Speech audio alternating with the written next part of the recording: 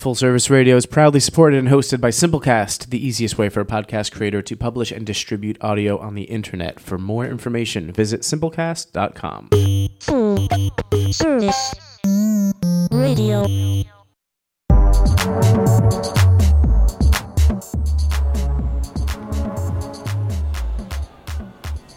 One, two, what's going on? This is at Marcus with the C.K. Dowling, D-O-W-L-I-N-G. You're tuned into MNDFCK Podcast. That's Mindfuck Podcast here from the Line Hotel on Full Service Radio. The Line is in beautiful, wonderful, sunny Adams Morgan, Northwest Washington, D.C. I am a journalist. I am the creative director of Decades Nightclub. And for the purposes of today's podcast, I am someone who has suffered professional burnout at least once a year for the last 11 years that I've been working as a freelancer. What does burnout look like to you? Let's come back to that. That's my first question. Yeah, definitely. And introduce yourself. And I am Damina Vantana. I'm a professional dominatrix based in Washington, D.C., as well as a sex educator. That means I give lectures and classes and workshops and fundraisers and events on sexual health. And I care about women in education when I'm not talking about sexual health. Damina Vantana on most platforms. Gmail, Insta, Twitter, Facebook. Yes. FetLife. Right. So before we get into the podcast, we read this bit of information. MNDFCK, Fill in the Vowels, is a broadcast aimed at discovering how, in the midst of chaos, to live our safest, sanest, most consensual and sustainable lives. This is a conversation that lacks rules. We'll say and do whatever we want, but there will be decency defined by protocol every step of the way. So we're talking about coping skills dealing with professional burnout. A couple things that What does it look like for you? What does it look like for me? Once a year sounds like a lot. Yeah, it is. I mean, for me, it's just like a general shutdown. Like, I lay in bed and I actually can't physically get out of bed. For how long? Like 2 or 3 days. Yeah? Yeah. Same time of year? It's usually around the start of fall because I have seasonal affective disorder. So, like, when the seasons change and it gets cold outside, I will, hibernate in bed for 3 days because I, prepare for it. Is that burnout or is that pretty normal? Oh, it's burnout for real. It's absolutely burnout. But it's the blend of having the change in season and the loss of sun and the air getting cold that will trigger everything that shuts me down. It sounds like a hibernation trigger. Yeah, I mean, but it's it also it's a mini hibernation spell. It always couples with that weird time of year, which is either I'm writing 12 best ofs. Or I'll finish. It's weird how it works. I'll write 5,000 I words. believe you. Yeah, it's crazy. I just want our listeners No. I'm just trying to explain it. It's I'll write 5,000 words. I did this once. I wrote a 5,000 word history, the history of dance music for a complex. I wrote it. It was done. Went to bed. I tried to get up the next day to go out. I didn't have anything. And then it was coupled by the fact that the floor was cold. I was living in a place that had a concrete floor. The floor was cold, and it was dark outside. So you know what your there's symptoms, there are triggers, they're landmarks. You know what you're vulnerable to when it comes to burnout. Yeah, and and in the last year, I've tried to be more cognizant about it. Yeah, exactly. And even then, I still feel the pang of it. Well, I like how you said you prepare for it. Yeah, I try to be very well prepared for it now. I'm actually trying to not that I'm slowing down, because I'm certainly not slowing down, work-wise. Ever. Never, ever. So it's more of a case of taking on work in manageable bunches. And I guess that gets to the management of burnout bit that we're going to talk about in this podcast. Is for me, I take on work in manageable bunches. I've gotten to a point now, I think this is just the thing about working in the same industry for a while and becoming very good at it, is that you're able to time your work so that you'll start a project and end a project at a certain time, so that then you can always have that little buffer time where you can kind of chill out and then pick up some more work and then pick up some more work. And then you're kind of mitigating against ever burning out. Well, you're managing your resources. Right.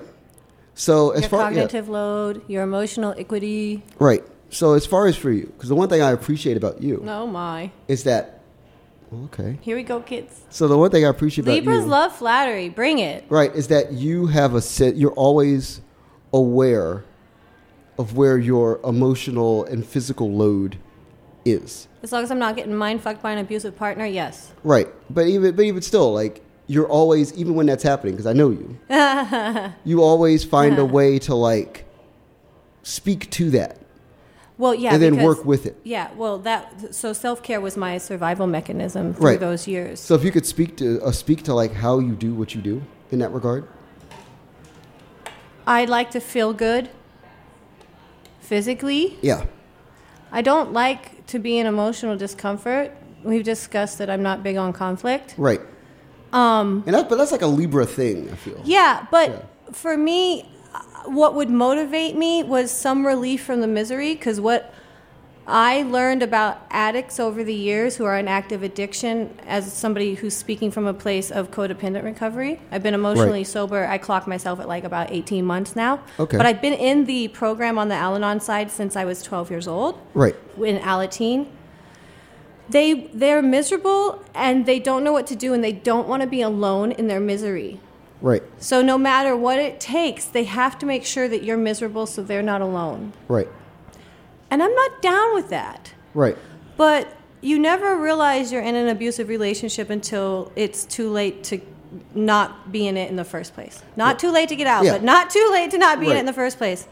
So I have karmic cycles. Whatever.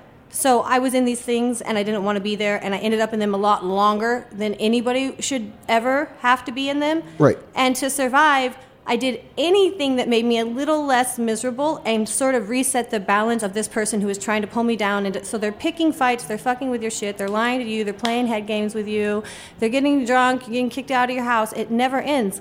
But whatever I had available to me that I could carry with me became like my self-care practices. Right. So I always have something in my purse or on my body that is some sort of lotion that's usually lavender perfumed, or rose water spray, or something that helps replenish not just like my hydration, but reminds me to take a moment for myself. And lavender is relaxing, so I try and layer up, because you don't always have a lot of time for self-care. And as we discussed on the walk over, it really is a lifestyle. Yep. And so I always have good body care products. I take baths. I stretch almost every day. I wouldn't say I meditate, but I spend sometimes hours every day in self-reflection. I'm also a bit of an introvert and an isolationist, which ended after I met you.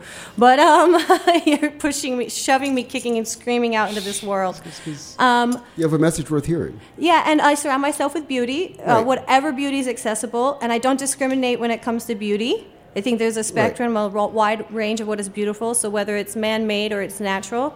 I spend a lot of time in nature, and I try and invest in myself daily. So my basic routines are pretty helpful. Like, I like to drink. I have a couple of drinks every day. We all know this. Right. I smoke weed. But I don't eat meat. I don't eat gluten. I have a very active lifestyle. Yep. So for me, it's about living. It's about pleasure. So that doesn't mean getting rid of everything and being perfect. It means finding balance. Right. So a thing that I wanted to bring up in regards to this is the impact of social media as a trigger for people who are attempting to, manage their lifestyle and discover self-care. 25 years ago, when I first got on the internet was great for self-care, because you could kind of fiddle around and, zoom around and discover all sorts of sites and fall in internet holes and, learn about all sorts of things. Find your tribe. Right, exactly. But I feel like we're at this place now where all of the tribes that were initially there have been found. And all of the people are together. And it turns out people are pretty basic. Yes. So a number to bring up. The number of users on Facebook. There are 1.74 billion people on Facebook currently that have Facebook memberships. Active users are about like maybe 45 to 50% of that. So still, 1.74 billion people. That makes Facebook the largest country in the world. So if you sign on to this device, although you have 5,000 friends, you still have groups that you're a part of, like you still have pages that you follow, and you still get people's other information that filters into your feed.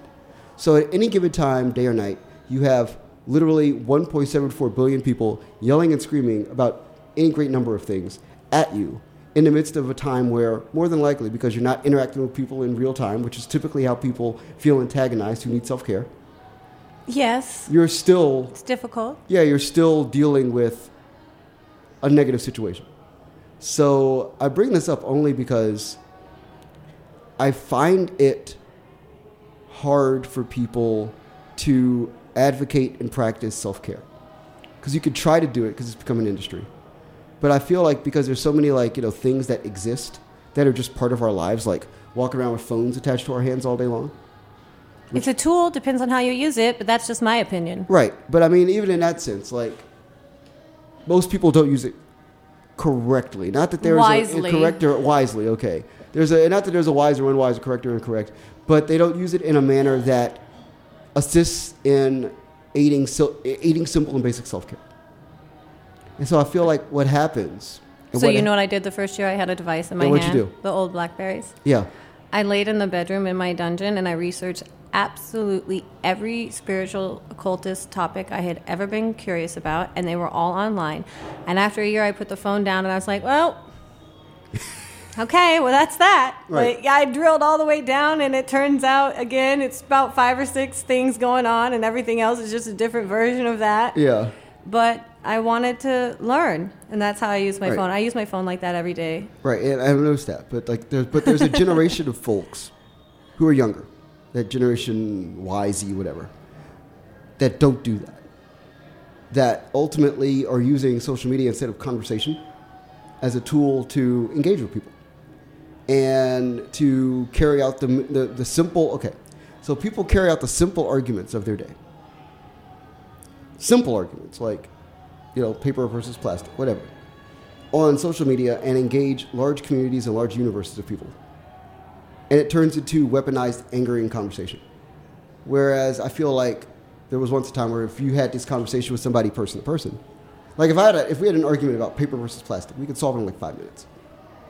But if we did I just tell you do whatever you want. Right, but if we because I did- don't care enough to fight about that right, topic. but if we did it on Twitter Yeah. and people saw our thread and jumped in our thread, then it becomes a whole prolonged thing.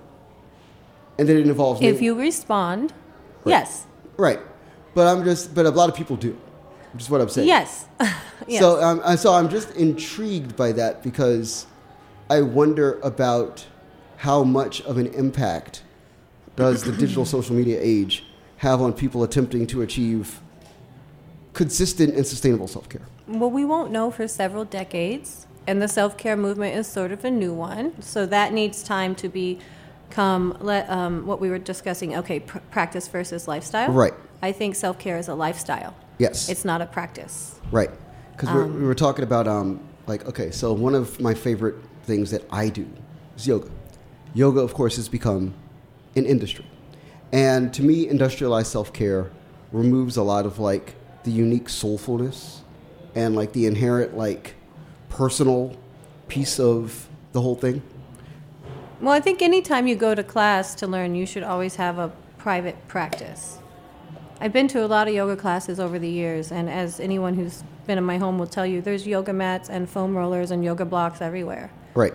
So once a day I do it. I wouldn't call it yoga, but I take time to stretch and get grounded and find my tight spots. And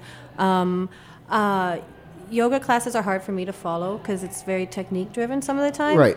Of course. And I just like to kind of close my eyes and listen to my body. But that's a skill that has to be taught, and I think yoga class is a place where people can learn to listen to their bodies. But I think that... But in the places where it comes from, it's not a practice, it's a lifestyle. Right. So I guess that ties into self-care then and trying to, how do you lifestyle that? Routine. And I ask you this because... And things that are simple. Right. I ask you this because as somebody who works in the Sex work industry, yeah.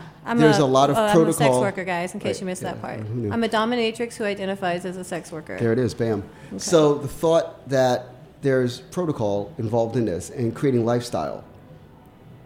Well, protocol helps because it creates ritual. Right. If there's certain steps you go through at the end of your day or certain things you do each day to get in touch with yourself, that becomes a ritual. Lots of people pray at certain times of the day, and sometimes people write or journal, or they go to the gym every night, Right. whatever it might be. but it becomes a ritual. And if there's certain steps to it, then it can become spiritual even. Yeah, and I think that, so my sense has always been that you can't find something that's that intensely spiritual in a classroom setting. Depends on the classroom. But that's just, you know what I am. No. I get it. Right. I don't disagree with you, but I still think there's a benefit to it. Okay? There's a biological and a physical and a spiritual element to most things, and this is no different. Right. So I would rather have somebody in yoga class than not in yoga class. Right. Or But I feel like there's a connection then. So you have to like do it in the class, but you also have to carry those applicable lessons out of the class into like real time actual life. Well, that's where I think we missed it. Okay, when we brought yoga over, we tried to de-spiritualize it. Right? In the beginning, when yoga was hot, I would go to these classes, and every class had to have a disclaimer. This is not a religion. We are not teaching you what to believe. This is just an exercise, basically, is what they were saying. But that's exactly the point, though. So they took out all of this because they were afraid of offending Christians. Well, it's America. Because that's who was in the class. Right. Because that's who had the income and the time. And I would catch a class whenever I had 15 extra bucks.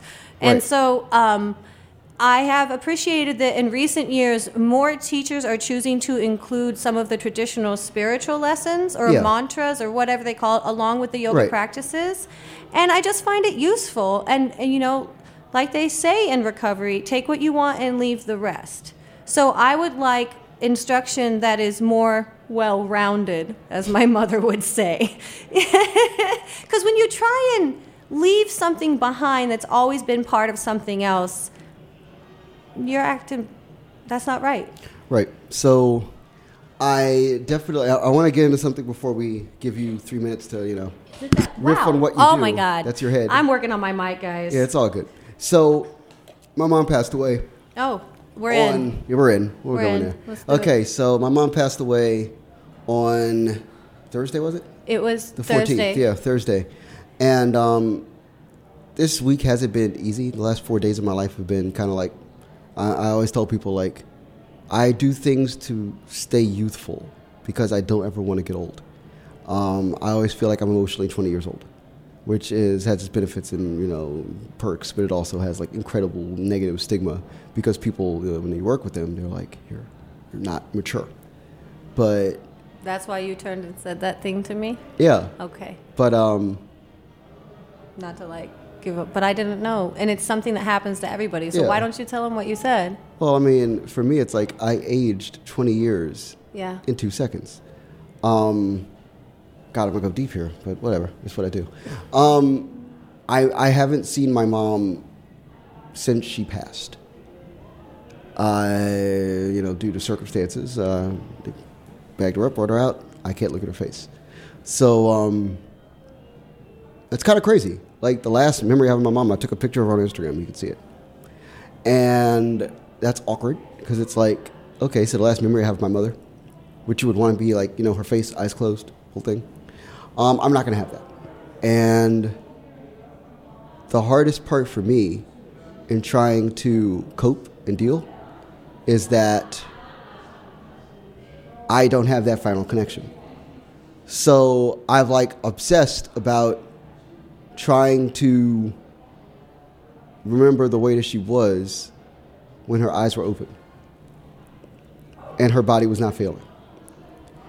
And that's largely been what's motivated me and tried to give me a sense of how to proceed. To preserve her memory. Yeah. Okay. Yeah, it's not even to preserve her memory because I'm past preserving her memory. That's Your memory of her. Well, no, that's not even it. It's not even preserving the memory. It's working with it. All right. So I think that's a method for me of coping and self-care in the midst of all this. And I offer this to anybody going through a similar situation, is think about the person that's no longer with you and what they did, work-wise, as a human being, as a caring, concerned human being who occupies space in the world. And take their work ethic and take their compassion and the things about them that people look at and go, that is an admirable trait about this person. And that's what you carry forth. Because that's the easiest way to like make their memory a working, sustainable thing. Because a lot of people are just like, I carry so-and-so's memory forth ever since the day that they died, and I do this job or whatever. And to me, that feels very two-dimensional. And I live my life in like multiple dimensions. Like I live my life in like 3, 4, 5 dimensions. Yes. It's a thing. Simultaneously. Constantly. Yes. Like I'm a constant person in constant motion in multiple directions at the exact same time. And just laughing. Right, because it's true. It's so true. But the key now is, since my mom passed, is being able to like move with actual intention. Because I never had that. I didn't have that for 11 years. Like, I burned myself out every year for 11 years because I worked myself to a nub. Because I didn't have intention in any of the work that I was doing. The intent of the work that I was doing was to reflect the culture that I was living in. Okay. Well, So I feel was- like that's an intention, but I Right, see your but no, point. but I was not intention. It's like, it was not a self-benefiting Yes. intentional action in like a emotional sense. Well, that's another one of my favorite self-care tips, and another thing I've been accused of over the years is I play the long game. Like, if it seems urgent, it probably isn't. Yeah. And I feel like the more I take my time on things, the better they are, because life has a way of working itself out. And I agree. And a lot of this wisdom I'm sharing, I did get from, the program. Like, I'm allowed to talk about the fact Yeah, that I'm in right, the program. of course. And sometimes when we try to help, we actually end up doing more harm. Right. So by stepping back or practicing gratitude or keeping my eye on the long game, Yeah. I'm in more of a receiving mode than a Right. giving or a controlling or a helicoptering mode or whatever the opposite of that might be. And for me, that's sort of how I walk in faith. Right. And for me, walking in faith means trying to stay in the moment and trying to stay aware. Because I Right. feel like if I do that, all 13 of the mantras I live by are alive. Right. And they include things like I already have everything I need. And it's because otherwise you burn out. Right. You So, don't like, manage your no, time. exactly. You're not aware of what your emotional resources are for a given project. So it's crazy. Because like- those are just as important as material resources. Yeah, so like it's been crazy, like approaching the work I do from a level of like I have intent to it now. Yeah, because now you're grown. Well, yeah, and now it's even deeper. 20 It's- more years. Boom. Right, boom. it's Just like following that. Me, right. So it's like I have intent to this work now. It's like I do this because I'm motivated by a spirit of giving that is greater than myself. If there's any one thing that I've learned about my mother from talking to like literally 50 people in the last like 4 days is that, okay, so give you an example. Like my mother had terminal cancer. Didn't tell anybody. Kept giving. Now, if she had told people that she had terminal cancer, they would not accept her gifts. Like, if you think about it, because I was thinking about it last night. If everybody in the world knew, oh, Kanetta's going to die in 8 months, 12 months. When she bakes the cake, or she makes the chili, Yes. or she does All whatever. the things she did. Right, all the things she did. Nobody's going to accept this because they're going to be like, this cancer-stricken woman with one good knee who walks around on, a pity. crutch. We can't accept her food. We can't accept her kindness. We can't accept her decency because she's going to die. I have a feeling your mother was a no-pity zone. No, of course, right. So she's like, She wouldn't have tolerated yeah, she wouldn't have much of that. tolerated. She would have just thrown the chili on the floor and gotten out. So that's the thing, like you learn that and you're like, okay, so like the intent of my work is to give until it hurts. And not in a way that actually hurts me, because the fact that you're giving until it hurts just replenishes you. And the second that you start to realize that you're giving and it replenishes in equal measure, Flow. then it's a flow, and then it creates a positive balance. Positive feedback loop. Right, and that's the benefit of Symbiotic relationship, what a dynamic balance, whatever. Yeah. Right. It's sustainable. Yeah, it's like extraordinarily sustainable. So like if there's any one positive thing that has come out of like the last 4 days of my life, it's like learning the biorhythm of what that feedback loop looks like. And it's a big fucking loop. Just to let people know. Like I have more energy now than I've ever had at any other time in my life. Don't worry, guys. I'm keeping an eye on him. Like I can do a lot of stuff. Because as long as I have the ability to know that like it comes back to me. Well, because the life she led and worked that hard for and set up for you and her, it is the embodiment of that, and you're just going to pay it forward. Right, and it's crazy because like when you see... That's legacy. Right, when you see the like... So like another moment, and then I'll get to your 3 minutes. Oh, I'm good. The other moment that got me was... Okay, so I'm a new homeowner. It's a thing. It's weird because I never expected to own anything a day in my life that's 1,500 square feet. It's crazy. So I'm like, I walk in and you see the expanse of the home.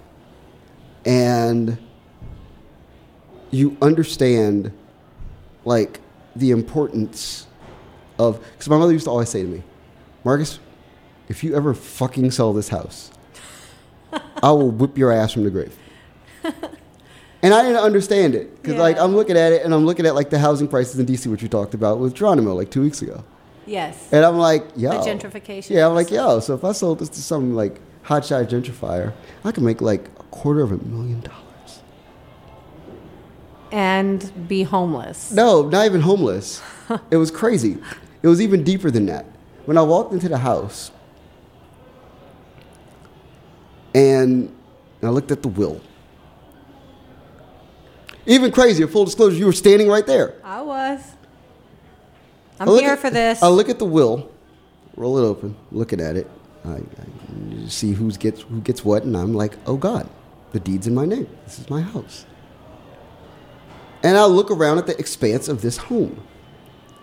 And then I realized that my mother got this home 22 years before I got this home. And she had the same moment where it's like, okay. That's true. So yeah. I've been given this thing that I can get rid of. I could choose to get rid of this. Or I could look at this home. And I know my mother is not this kind of thinker. She's literally the most nuts and bolts, like straight ahead thinker that there ever lived in the world. That's why she was so strong. But I'm like, okay, so if I lose this energy that's in this home, there's like 65 years of like people's Your time, family. love, karma, decency. Even at the worst moments, even in the biggest fights, even if like my mom and my grandmother fight, even if I'd fight my mother, even if she threw me out of the house at 23, it's a thing. Things. So there's still this energy there that ultimately, because it's like the container that held your family together. Yes. Like, I can't give that to somebody else and have them, A, understand what I'm giving them on any level, because you can't. No. Like, there's no way you can understand, like, this level of karmic energy is, like, in this Not at physical this point. domicile. Not 3 generations in. Here. You superseded that. Right.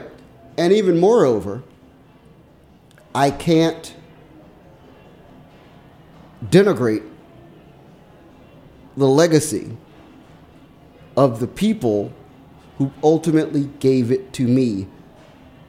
Not that they wrote this down or said anything, but with the specific goal in mind that I would improve upon that energy, that legacy.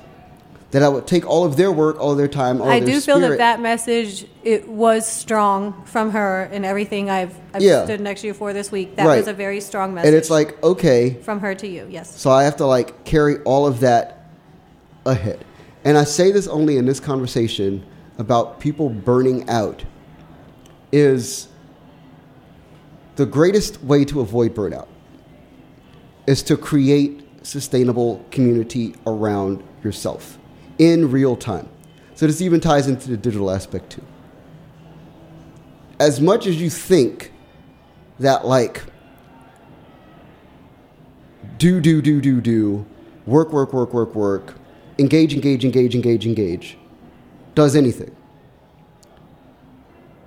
And it's another one of my mom's isms, and we've talked about this one before. If I give you a rope, you can either make a lasso or a noose. Everybody makes a noose.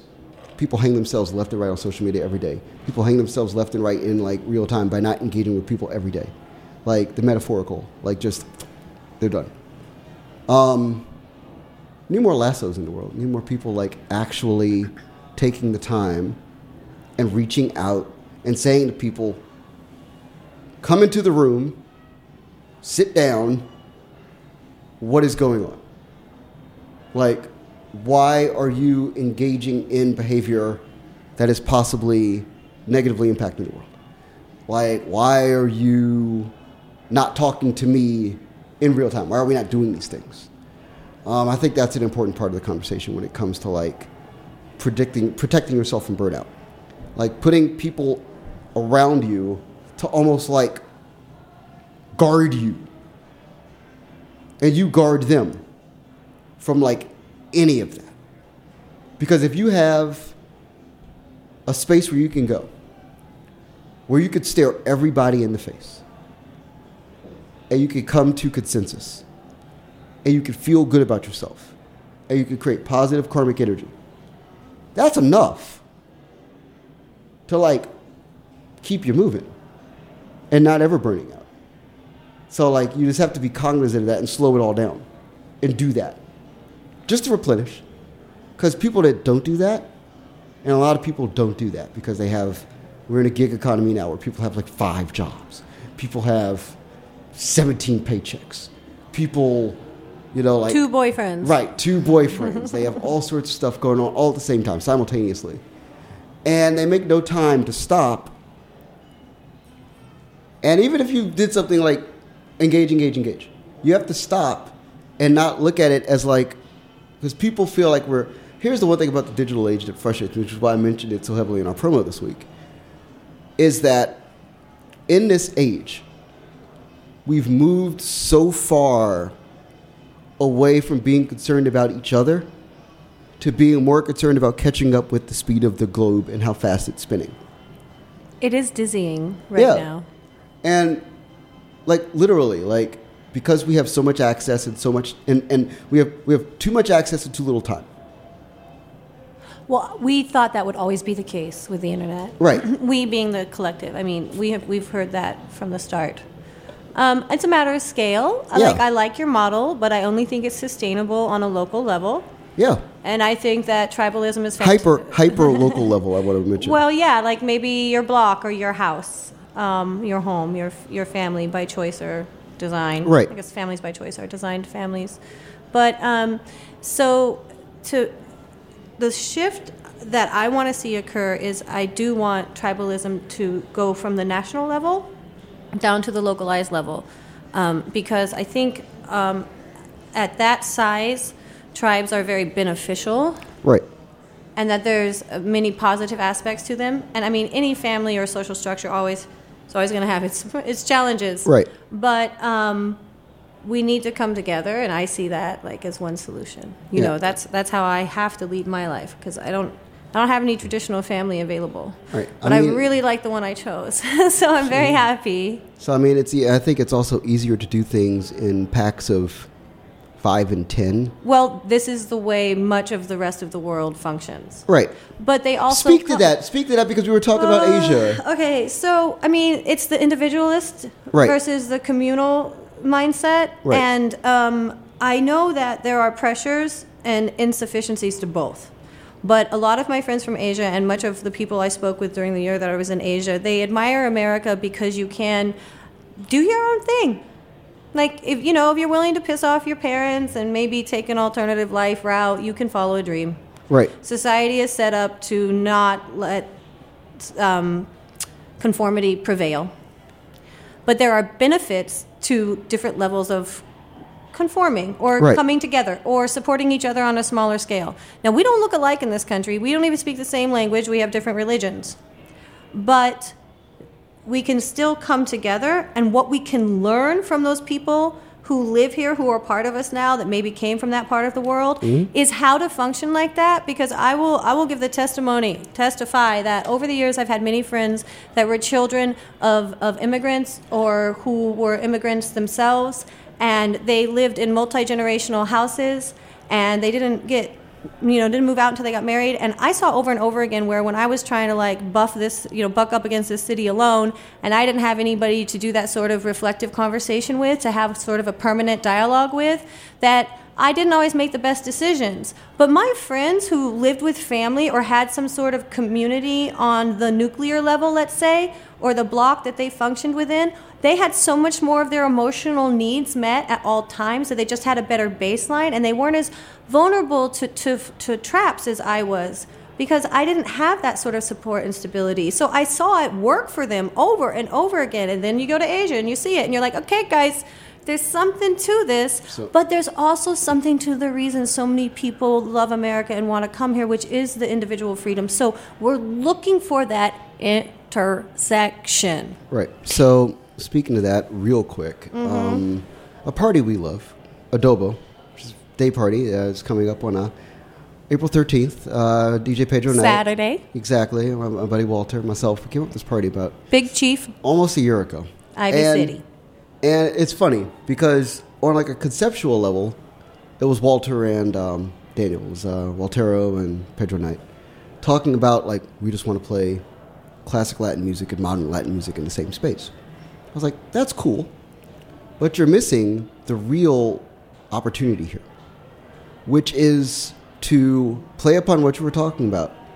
Because if you look at the component communities that we target market this party to, they are communities that come from multi-generational homes. And we're playing multi-generational music in order to attract these people who have already had this notion beaten into their heads subconsciously as children, that you come together to hear the music of your parents, your grandparents, and yourselves. And it all kind of like has similarities and, sound alikes. And, we go through all genres and kind of like find that, like, those connective ties. But people come, and people are always like, well, how did the party do so well? How did it expand so quickly? In 8 months, it's done so much. Because there's actual dancing at this party. But it's instead of just like bump and grind, which I love. Right. But there's actual dancing. There's this, again, a social structure already in place for you to interact with people. Because you can ask someone to dance. Right, because these are kids who come from a multi-generational space of knowing to dance. Amen. Like your grandparents partner dance, your parents partner dance. My parents partner danced. I partner danced. Right. Then I moved to the city. Right, and it doesn't exist. And then I started doing Latin dance because that was the only partner dance. Right. Yeah. There you go. Especially if you come to a place like DC. So to that point, and I think that, and not to advertise this party, like, please come to this party because whatever. Like, you better get your ticket now. Yeah, exactly. If you want to come, come. You should come. But I'm saying that the thing that makes it work is that for everybody that comes to the party, it's a fascinating thing. So we do these like promo videos. Or Dan does these promo videos. And the one thing that everybody always mentions is that for like 5 hours, they get to like feel completely transformed away from whatever's happening in society right now. So they get to come to this club, hear all of the most comforting music. They get to let go. Exactly. And they have community. And they have a community. That's defined by choice, but with the parameters and the protocol layered in, that everybody that's around you is somebody who shares in their family tradition something inherently similar to what you grew up with as well. Which is why, as my Argentinian leather elder / mentor kept reminding me the whole night, V, I think you're the only blonde here. It's weird. And I was like, madam, I support Marcus. I mean, I love the music. It's okay. And then like 20 minutes later, oh, look, another one. She's just shading me all it's night funny long. because everything you said is true. yeah, and it's a thing that like I guess she's my connection. Of course. It's beautiful, but the beautiful part, and that's why I knew you would pick up on it immediately when we like started going out to this thing, was that you growing up the way that you grew up, coming from where you came from. She's also born in Cuba, guys, just for the Right. record. Like, she's the real deal. But there's a split Real. where it's like, if you're from a certain area of the country, as a Caucasian American, you understand community in that way because you come from like Understand it in what way? You come from clustered, small, cloistered spaces where people are Urban or oftentimes rural spaces? like rural spaces. Yeah, like tiny towns. Right. People are forced together because there's nowhere else to go. Like you can go, but it's like takes 50 years to get Yeah, but anywhere. we don't really come together like that. We've had this discussion several times. When I hang out with you and your friends, and you know the POCs in our lives, and y'all you talk all the time about each other, your lives, where you're at, what you're doing, what's going on in the world, what makes sense, what doesn't, and because you're always contributing to each other's thoughts and ideas and dialogue, there's just a fucking finesse there that I've never experienced as a white person in my culture. Why would they want to self-reflect or realize what they're doing to the world? That would be complex, difficult, inconvenient. It's, in my opinion, a coping mechanism, a type of self-care on a community level. And it's a really beautiful freaking thing. Like you and your friends, you guys take care of each other. I've only been to Mexico once. This might sound cliche, but I stepped off and there was just like heart chakra everywhere. Like I didn't understand that if I wanted to feel love from an entire people, I just had to get on a plane and go somewhere else in the world. Like Japan might be a lot about duty, but there's other ways of being around this world that have what we don't. And if everybody comes together, then we have everything. And that's just sort of my piece on life. Perfect. That's a perfect way. That's a perfect way to close. I mean, always be learning from people. Mm-hmm. They have a lot to offer. So what do you have coming up? What's going on with you? Don't be afraid to like go and try something different. Like I had to learn to do the accent when I was in Japan. Because I could read the sounds and the letters, but their accent is different, right? Yeah. And I felt like if I tried to say it with their accent, I was somehow making fun of them. Right. I quickly realized you actually need to try the accent. Like, try and say the word like the people who speak the language say it.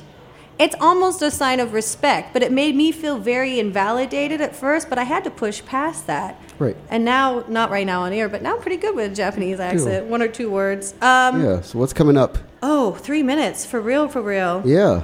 Okay, guys. So I officially, I'm obviously not going to be in Seattle this week, so I wanted to update people on that. But I will be in San Francisco on April 20th and 21st. That's a Saturday and a Sunday. I have limited availability. And I'm also looking, so get in touch soon. DeminaVontana@gmail is the best place to reach me. And I'm looking for a women's party. I have a friend who's new to the scene. I want to take her to her first event. But I checked the Citadel, and there's nothing on their calendar for like the one Saturday night I'm in San Francisco. Right. So I'm trying to poke around on FetLife. But if anybody has a recommendation for an event while I'm out there, even like a Sunday event, just let me know. And I love workshops. I don't just mean a play party. And then I'll be in Sacramento Monday, Tuesday, and Wednesday. And I think I'm just going to lecture and hike. Like, I don't think I'm going to work while I'm in Sacramento. I think after this week we could all use a little break, and that's part of what self-care is it's scheduling time for yourself. It's making yourself a priority. It's doing the things that you love unapologetically and with aplomb. Absolutely. So find us available on Instagram, Twitter, and our Facebook, MNDFCKPODCAST. Also, you can listen to us on the Full Service Radio website, and also mndfck.fullserviceradio.org. Also, you can listen to us Stitcher, Anchor, all over the podcasting universe. As always, we close our show with a song by the wonderful Aaron Abernathy. It's called Generation. It speaks to a lot of what we do on this podcast. So have a good day and a better tomorrow. Tell which it stands, one nation divided by one man. Fight for your freedom, for your liberty, and yes, we the people need unity. LGBT community, black, white, Latino, Asian, Native American. Let's come together and say the nation, my mind.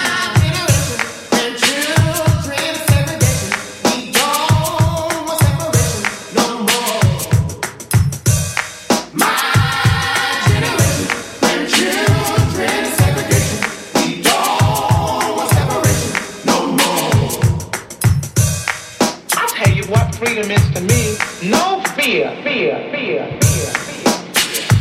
mean, really, no fear.